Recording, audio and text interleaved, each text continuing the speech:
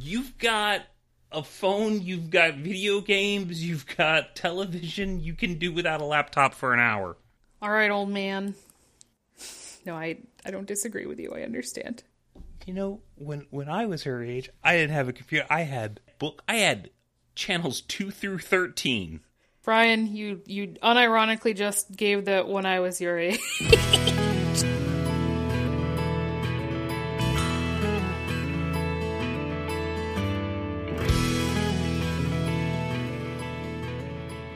Hello and welcome to JudgeCast. This is episode 231.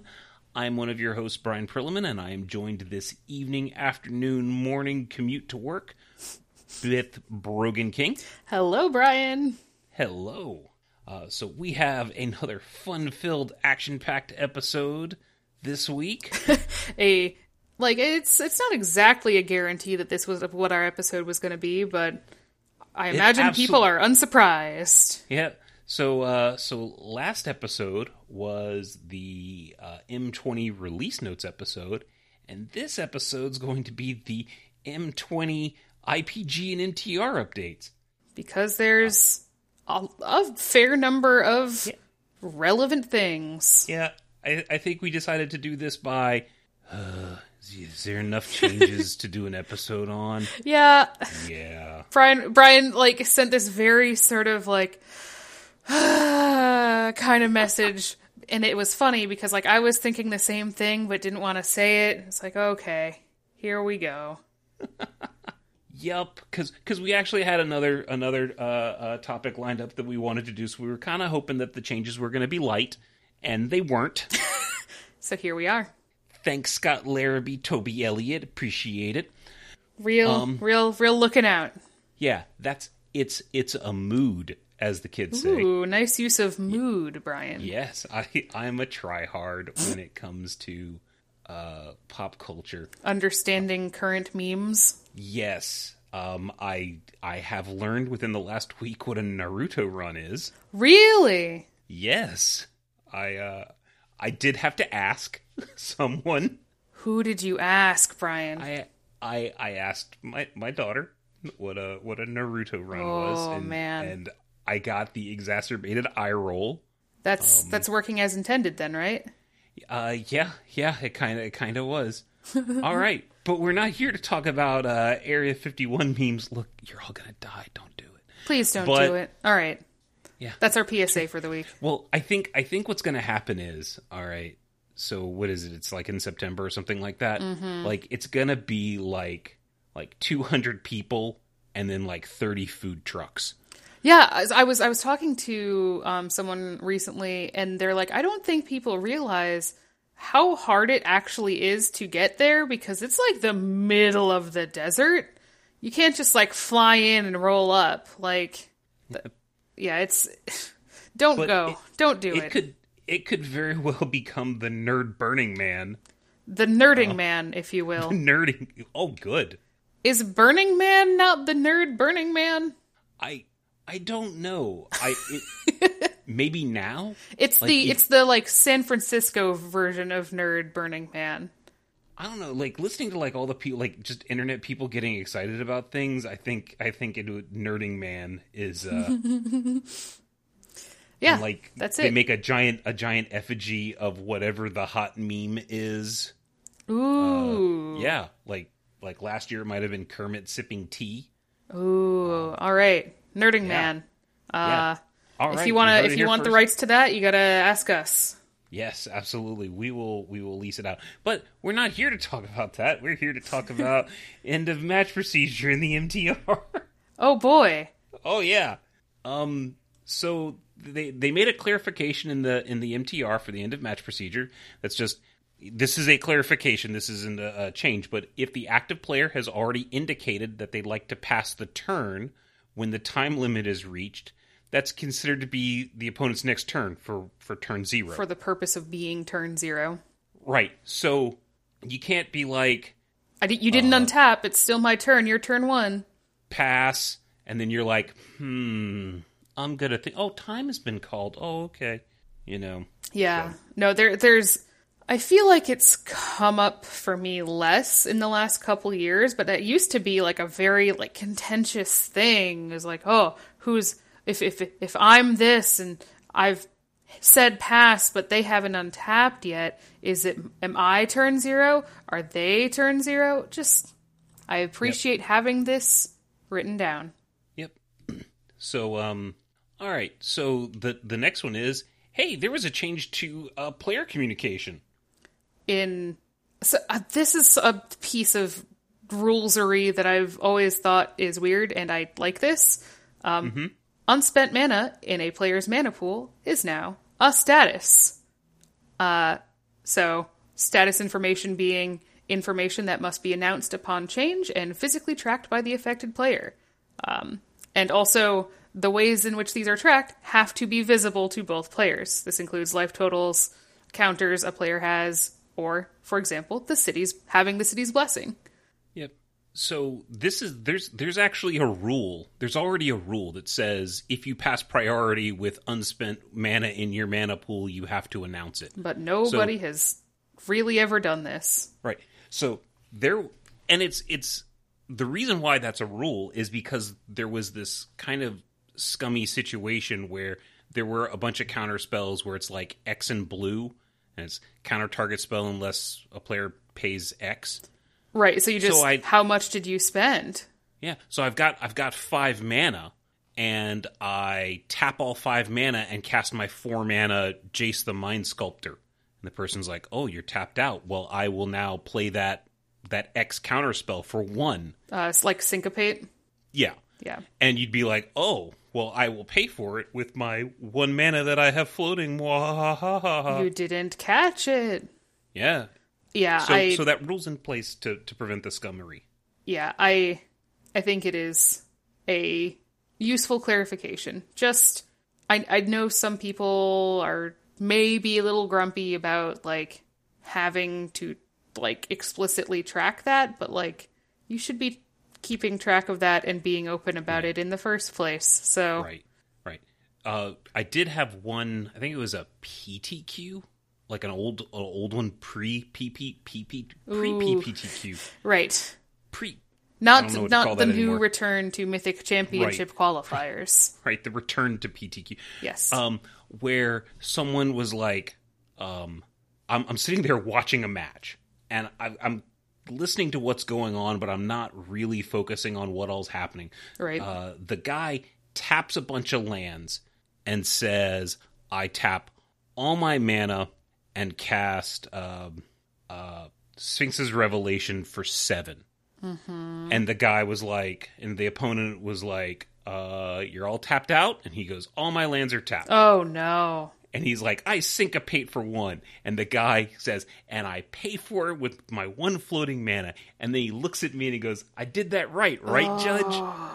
At which point I immediately like, wait, what? Oh, Brian. Right. So we got to have a little talk. How did you end up resolving that? So it was there is a rule that says you're supposed to announce it. It wasn't announced, so I put the game back to that point. Yay.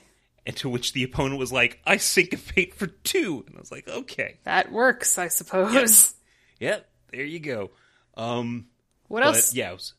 So now it's part of player communication. Not just a rule. Yeah, it's right. It's in the player communication rule, so you'd be evaluating that. You'd be handling that as a player communication violation. Now, adding this to a status means we got to get rid of a shortcut. Yay. I had not considered, like, I know I'm sitting here staring at it, but I had not really considered that, like, is why it's gone. Is why it's what? Is why it's gone. Oh, yeah. Yeah. So, we had a shortcut that says, all nice with a strike through here on it on my screen. If a player casts a spell or activates an ability with X in its mana cost without specifying the value of X, it's assumed to be for all mana currently available in their pool. Unnecessary. Yeah. So this is also there to kind of handle if I tap the scummery. If I tap 10 lands and go Fireball, well, that fireball is X and a red. I just fireballed for 9. Right? There is no, oh, well, I fireballed for 8 or I fireballed for 7. You fireball for 9. There is not ambiguity with that. Right. But now, and before there was, you had this term shortcut. Now, unspent mana is a status. So I still have to announce it, but it's so in effect, it's kind of working like it used to. It's just now a status. It's under the player communication rules instead of being a straight GRV. So it's a little bit more specific of a thing. Right. And so now we don't actually need to announce what X is, because if we have mana floating, we just say what our mana floating is. Yep. Let the opponent math it out if they need to. Okay. Yep. Now, the next change is probably one of these. There's every time Snowlands are in a format, we get some questions. Snow problem, Brian. It's no problem. So the question is always something along the lines of, well, what happens if I'm playing standard and I happen to have or not standard, it's more likely playing in limited. Yep. And I play a snow-covered mountain because I grabbed my land out of the pile of draft lands. Yeah, the land station. Now, generally speaking, someone's probably already picked over that and made sure that all the snowlands have been taken out and added to someone's collection. Generally. Or something along those lines. Right.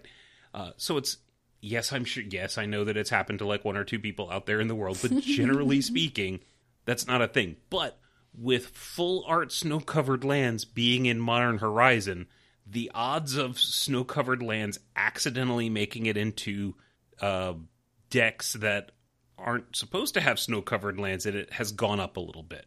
Because they're more readily available. Yeah. Yep. And players, oh, I just like the art. I didn't realize. I mean, it's still a mountain, right? It's really cool looking, and it was right there. No, it's got a different card name. It's not in the format. But anyway, snow-covered lands, win snow-covered. So this is in the MTR now. The tournament rules. You don't get to just decide that you don't want to use this tournament rule like I don't know, like the London Mulligan. But you just don't wanna? Yeah, I'm It's I'm optional. A sovereign citizen. Yes. Oof. So anyway, it's not optional. When snow-covered lands are not legal in Standard, this is great. They're treated as equivalent to basic lands. Okay. However, players must replace them when discovered, but no infraction is committed. So basically, if you've got in your standard deck, basically, pun not intended. If you're playing your standard deck or your limited deck and you flip over your snow-covered waste, yes, then we're going to have a talk because snow-covered waste don't exist.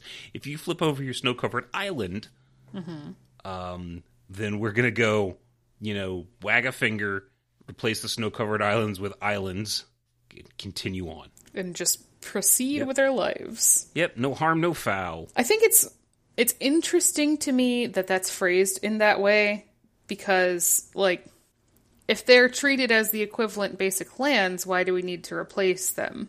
I get it, I understand, but I just feel like you can just say, okay, just replace them. Yeah, it's probably in there where if I'm searching for a mountain and I get a snow-covered mountain, it's been treated as equivalent. That makes sense. But then I've searched it up, but now I have to or I search my deck for a mountain and all I've got is snow-covered mountains. I can still get a mountain. It just gets replaced with the snow-covered mountain just gets replaced with a mountain. Swap it accordingly. Swapsies. Cool. Yeah. No, it seems a little superfluous to say that they're treated as the equivalent basic lands, but I get it. And if you want to put your conspiracy hat on, it says when snow-covered lands are not legal in Standard.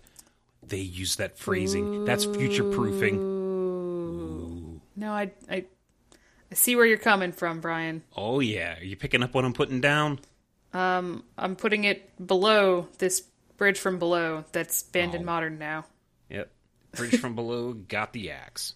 and a upsettingly oppressive deck is no longer hanging out. Okay. Let's talk about the IPG. Let's talk about IPG. Nope. Let's talk. Okay. So what's we got there was a lot of changes in the IPG. We got some. So we have a change to Miss Trigger that I, before we got going, had to clarify exactly what the intent behind this change was. And now it makes perfect sense. But basically, there is an additional remedy as part of Miss Triggers when it comes to undoing a zone change. That says, if the triggered ability is a delayed triggered ability that undoes a zone change, including token creation, caused by the effect that created a delayed triggered ability, the opponent chooses whether to resolve the ability the next time a player would get priority, or when a player would get priority at the start of the next phase. Our change here is, the new zone does not need to be the same as the one the card was originally moved from. And I stared at this and was like, what does that mean? And what that really means is that the exact wording of undoes a zone change does not mean that the zone change would need to be moving it back to where it originally came from. Yeah. So oh, go ahead. So sneak attack is an example. Sneak attack reads, for 1 red, you may put a creature card from your hand onto the battlefield. So we're going from hand to battlefield. Okay, that creature gains haste. Sacrifice that creature at the beginning of the next end step. So we've created a delayed trigger that undoes a zone change. It removes it from the zone that it was put into, but it doesn't put it back into the hand. Right. It puts it somewhere else. Yep. So there we go. It's just a clarification. So if the triggered ability is a delayed trigger that undoes a zone change, including token creation. So all that stuff where it's like, hey, take it from exile, put it on the battlefield, and then at the end of the turn put it in the graveyard, or pull it out of the graveyard, put it on the battlefield, and then exile it. That's undoing a zone change. That is still undoing. It's just undoing it slightly differently. Yeah, it's not just doing it; it's undoing it. It will prove to be your undoing. Yep. All right. What else we got? Ugh. Looking at extra cards. Which is not hidden card error. So, previously, there was a change to the definition of looking at extra cards, that made it so looking at cards that were exiled with something like Bomat Courier, would be a game rules violation. However, that excluded... change. Sorry? Yeah. Well, when they changed the wording to make the Bomat Courier, the peeking at the cards exiled with Bomat Courier, the wording that they chose accidentally excluded peeking at sideboard cards. Right. So that became a GRV also. So they changed it back to, well, sort of, to also include peeking at sideboards. Yep. And that made it bad for Bomat Courier again. So the ultimate fix here is altering the additional remedy to only apply to cards seen from the library. Now, to put that into the actual, what it says now, the additional remedy, if the cards were in the library, shuffle any previously unknown cards from a deck back into the random portion of the library, then put any previously known cards back in their correct locations. From a deck.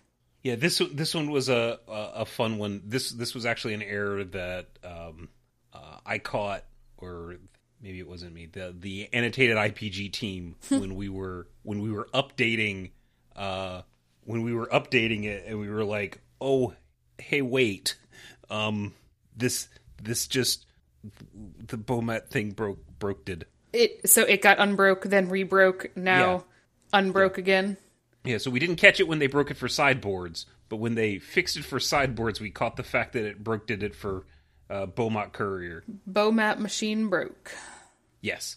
Okay. Ooh, the drum roll update we've all been waiting for. Oh. So, so 2 episodes ago, we did an episode on hidden card error, and we complained about a particular card, Narset.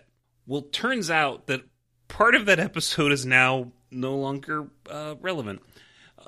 It's been addressed because of people like us complaining. Yeah, well, yeah, because of your voices. Actually, I think it less because us complaining and more just because the sheer volume of people that have been having problems with Narset. Yeah, it's not so much the complaining as the issue is coming up a lot and really did need a definitive solution. Yeah, turns out when players make a lot of mistakes and it starts impacting tournaments, then it starts impacting the behavior of how people act with their own cards. Yep. So what happens is the definition for hidden card error changed a little bit. It added 1 sentence, but it's got a huge impact. So previously the definition was a player commits an error in the game that cannot be corrected by only publicly available information, and does so without the opponent's permission. Okay. Now it says a player commits an error in the game that cannot be corrected by only publicly available information. That part's the same. It is not hidden card error if the opponent acknowledges the action. Okay, that's essentially if the opponent acknowledges the action or controls a continuous effect modifying the game rule that was violated. Such as our good friend Narset. Right, Narset says you can only draw, your first card. You can't draw any more cards. So that right there is the opponent controlling a continuous effect modifying a game rule that has been frequently violated. It's been, yes. So now the reason for this change is happening a lot, and the HCE fix, the air quotes Thoughtseize fix, is really good.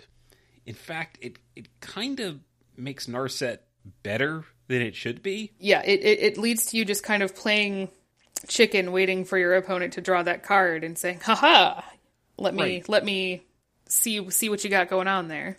And so philosophically, we actually want the opponent to be more active in preventing any issues with an effect that they control. And this has kind of been a philosophical shift that's kind of trickled in more over the years. But yeah, it's definitely become more present, even in the time I've been judging. Is right. Both players kind of being more responsible for each other based on their own cards. Yep.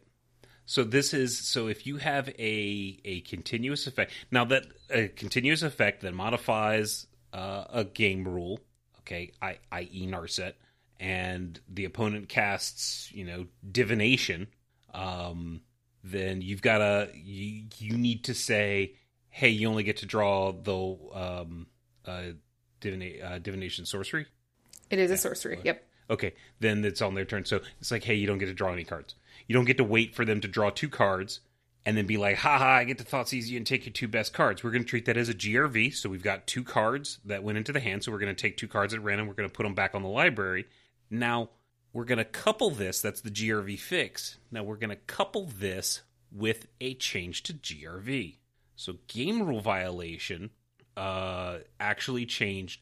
There's a section in there that talks about when to give a GRV and when to give a double GRV. Okay, normally when you give GRV, it's Brogan who made the error, she gets GRV, and I was just kind of sitting there all passive-like, so I'm going to get failure to maintain game state. But there's certain times where I control an effect that Brogan executes incorrectly, like the classic one being Path to Exile, and Brogan doesn't exile the creature, she puts it in the graveyard. So she committed the error, but it was my effect. I didn't catch it, so we both get a GRV. In this particular case, so I control the Narset, Brogan drew the second card. It's going to be a GRV for both of us because the wording change for GRV is if the judge believes that both players were responsible for the game rule violation, such as an opponent controlling the continuous effect modifying the rules of a game that led to the game rule violation, i.e. Narset. Hint, hint. Yep. Yeah. Or a player takes an action based on another player's instruction. Both players receive gameplay error. What this means for Narset players out there is you need to be watchful because 3 GRVs get upgraded to game loss. So, be aware. Be aware. Be proactive. You are involved in your opponent, making sure your opponent resolves their cards correctly. Because it's your effect. Remember, you and only you can prevent Narset GRVs. Yeah, exactly. Hey. Well, along with our friend Narset here, now that we've got our other totally not optional friend, the London Mulligan, that means we're changing Mulligan procedure error because Mulligans look completely different. I actually don't have the full text of everything in front of me. That's my own fault. But basically, once you've finished mulliganing and you've started the game, any excess cards that you have as a result of mulliganing badly are treated as hidden card error. Yeah. So this is if you're supposed to mulligan down to 6 and you've still got 7 cards in your hand. You failed to put them back. Right. You have excess cards as the result of an improper mulligan. So that's going to be treated as an HCE. So you're telling me that I should just hold on and wait to see if my opponent continues the game. If I know my opponent has 7 cards, and they should only have 6, I should just wait it out, right, yeah. Brian? Yeah. Well, so let's talk before we get on that. Let's talk about like what happened of I drew too many cards or I didn't put enough cards back and it was noticed before the game begins. In that particular case, the old mulligan rules had fix had like this decision point where it's like, well, you can take another mulligan or do an HCE, reveal the hand to the opponent and have them pick a card to get you down to the right number of cards, or just take that a bonus, an extra mulligan. Yeah. So now the fix is just mulligan again. So if it's caught before the game begins, any mulligan error is treated as just force a mulligan again, and that means draw the 7 cards, pick the 5 cards or the 4 cards or that you're going to keep, and put the rest on the bottom of the library. Yes, that does mean that an opponent can notice and then wait for the game to start and then decide to do, be like, hey, there's a problem, HCE. That's cheating. Ding, ding, you ding. noticed a problem. So you'd want to ask questions to figure out what was going on. Yeah, I think overall, and I think we talked about this before, overall mulliganing is going to be much simpler, and I think that errors are going to happen less in general, but I do think that when there is a problem with a mulligan, I think that a lot of the time it is going to not get noticed right away. I'm not sure. Maybe I'm overthinking it, but I think that the ways in which that people are going to mess up the mulligan, I really do think they're going to we're not going to find out until the game's already started. Yep. So I just realized that I left a the best part of the policy changes. Yeah. So I'm gonna go over that real quick since it's not in the show notes. There's a tardiness policy change. So what we've been doing in the past is, we say, players welcome to round 4. You have 50 minutes. You may begin.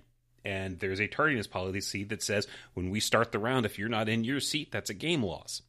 Now, we realize that rule is there. It's got to be a game loss. It's got to have teeth, because if it's just a warning, and you can be, 5 minutes late, 10 minutes late, or 5 minutes late. Where's the line? 8 minutes late. Right, where's the line? You can be like, oh, well, the round started. That means the line will be shorter at the concession stand, so I'm gonna get a pizza. Or I'm still in line waiting for the artist. Okay, those people are not trying to get to their seat. So what we've said is the people who are actually actively trying to get to their seat, we have tardiness with a heart. Okay, which means if that player's actively trying to get to their seat and they didn't quite make it, okay, you know what? We're not going to assess the game loss penalty. And that's been kind of a mainstay in which this is a head judges... very common phrasing that you may not have experienced if you've not worked like with a lot of events with other judges or a lot larger events. Like the tardiness with a heart has been like very like ubiquitous, I guess, in how people talk about tardiness. Right. So that actually creates a few problems. That the tardiness with a heart. We thought we were doing a nice thing, but like in all things, there's unintended consequences. The first consequence is it suddenly means that we're being a little subjective in our rulings based on how hard we think the player was trying to get to their seat. Mm-hmm. Okay, so if they're rushing, then no. Yes, I have a heart. I will not. But if they're kind of sauntering or swaggering or not really trying so hard, then we're gonna be like, no, I don't have a heart for that. And different people have different lines as far as what they think is trying, and it is not objective in the least. Yeah.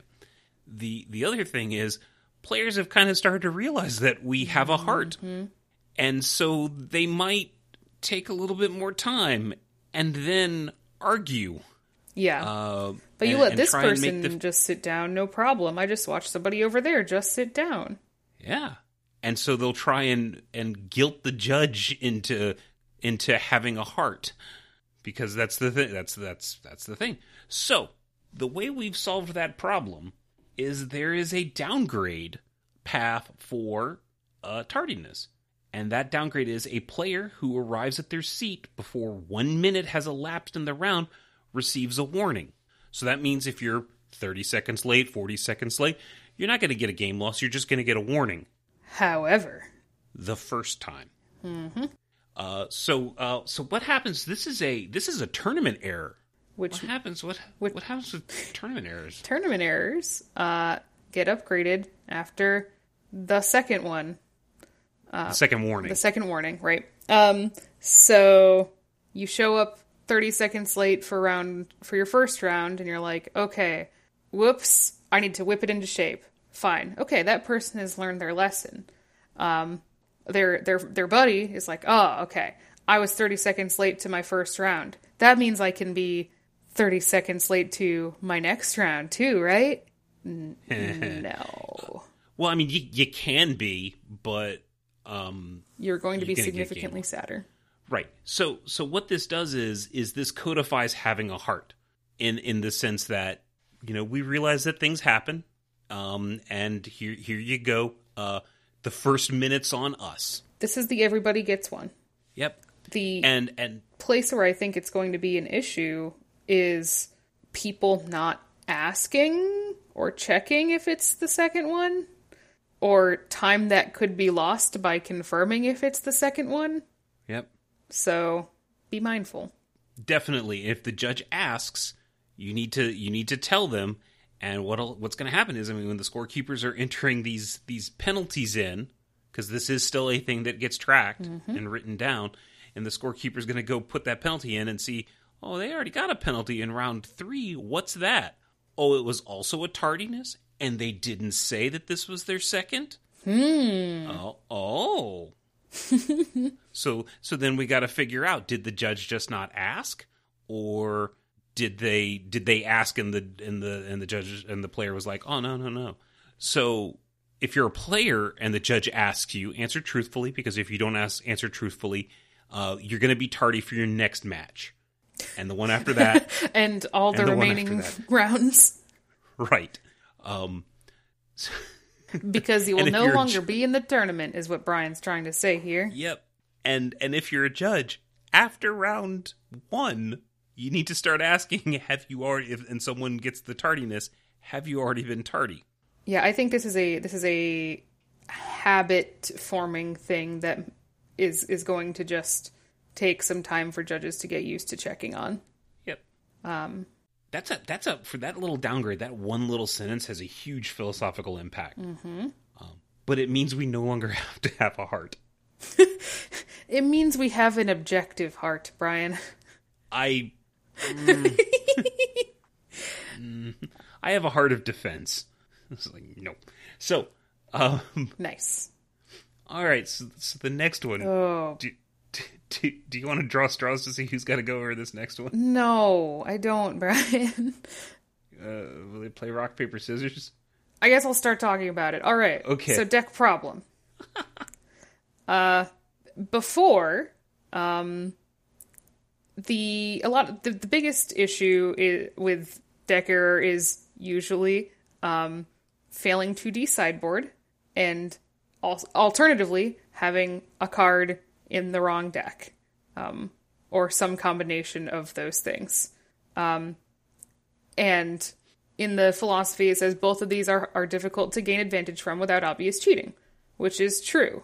Now we have a couple of our old philosophy said denying them the card they would otherwise be working with is sufficient to compensate for the easily discovered situations. So can I give like the old scenario for that? Yep. So I draw, it's like turn 4 and I draw a sideboard card. Whoops, I didn't decideboard. We're going to fix things, but that card that was drawn is just gone. It's just gone. It's not replaced. So that's the denying the card that they would otherwise be working with. Our new philosophy says allowing the opponent to choose which card they would otherwise be working with is sufficient to compensate for the easily discovered situations. So now, of the options, so in the same scenario that Brian was just describing, if I draw a card in the middle of my game and I'm like, oh crap, this is a sideboard card, and it's exactly one card, I just get that we swap the card into the one card it could be. However, right, the one card it's supposed to be is probably with the sideboard. Right. Probably. Right. So go get it. So just go get the thing. Now where things get dicey is when we get multiple cards. So I draw my sideboard card, and then we go through the deck and realize, oh, there's another sideboard card in here. We find the 2 main deck cards along with my sideboard. Brian, my opponent, gets to choose which of my main deck cards is the one that I just drew, and which of my main deck cards that we're swapping back in is the one that goes back into the library. Either way, the 2 sideboard cards are not in my deck anymore. They're back in the sideboard card, and my 2 main deck cards are back in my main deck.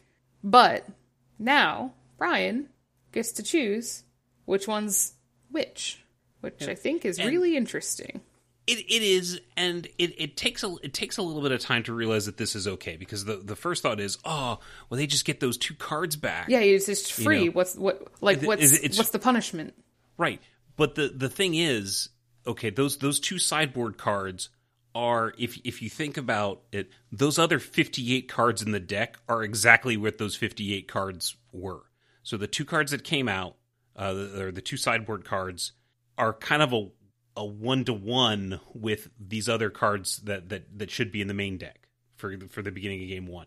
So, you can swap them out, but you give the opponent the choice of which one. So if there's a better choice for the opponent as to which one it is, then there's a little bit more of a penalty there.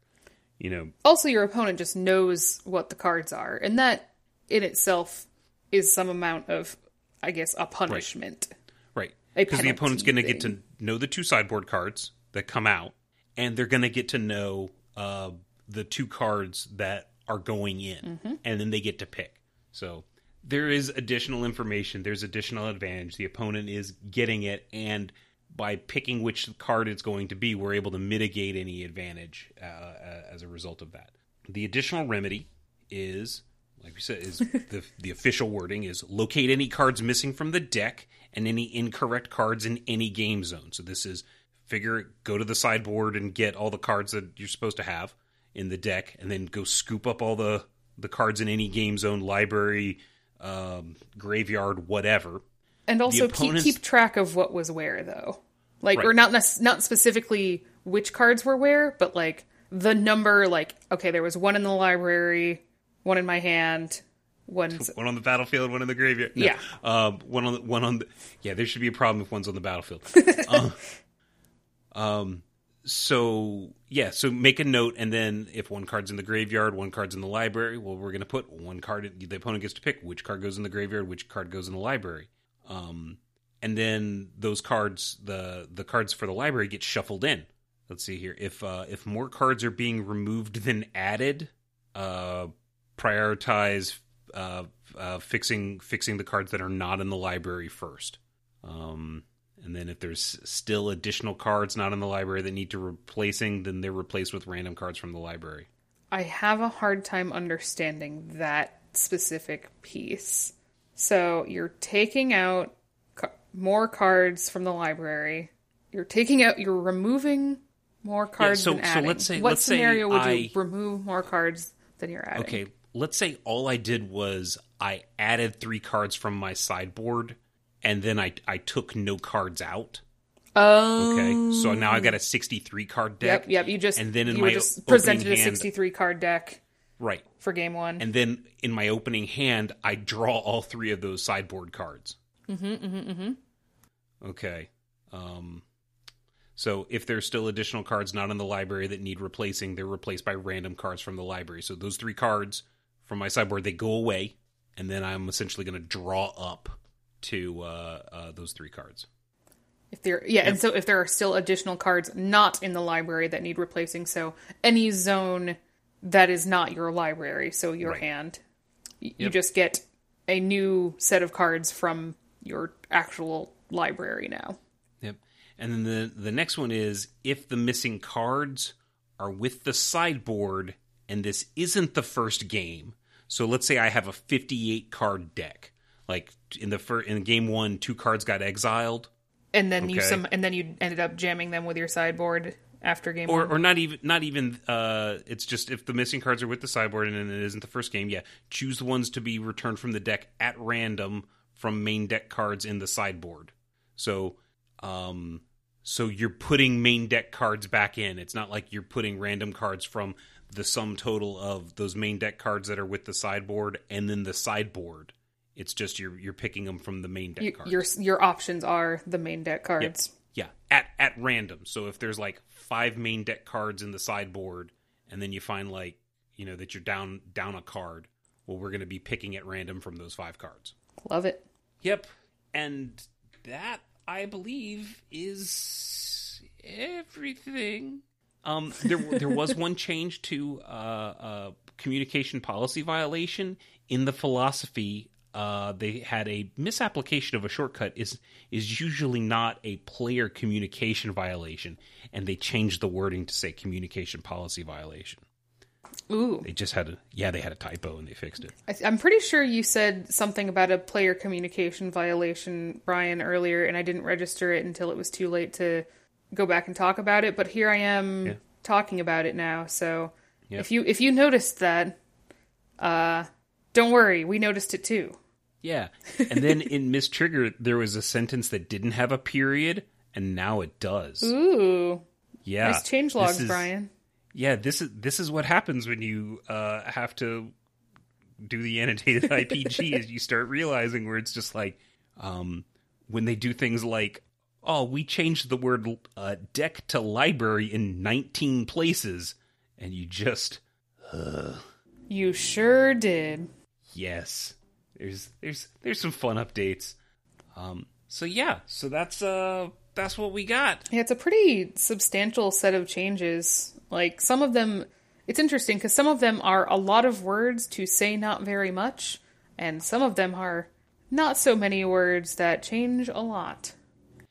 Yeah, the tardiness one was, when I first read it and first heard about it, I hated it. Yeah, we were discussing it like, oh, here's all the problems with it, and I have a small fear because change is hard and forming new habits is hard. But I believe. I think it will overall be good. I do like the fact that I can be the good guy the first time, and then the second one I don't have to feel any guilt whatsoever. Because it was a thing where it's like, come on, it was just 30 seconds, and it's just like, you were buying a soda.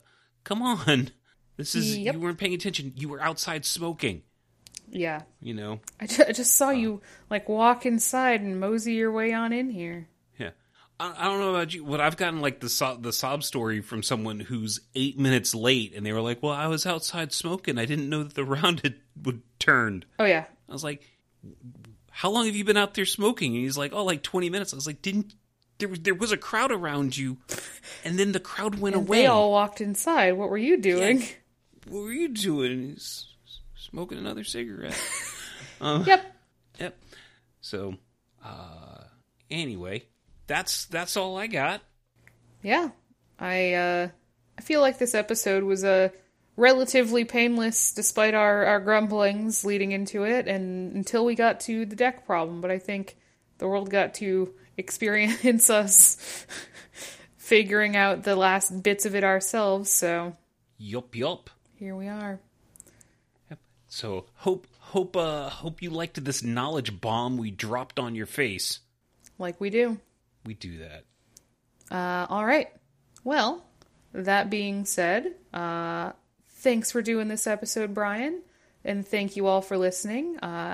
If you want to reach out to us or contact us or see what we've got going on, we are on Facebook at facebook.com/judgecast, Twitter at judgecast on Twitter. You can email us at judgecast@gmail.com, and you can find our website with all of our old episodes at judgecast.com.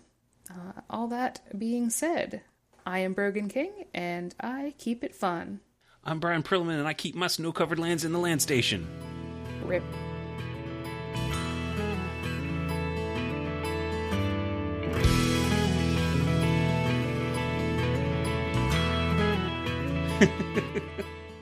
Yes. We need to find a third person just so we can get back on rhythm for that. I know.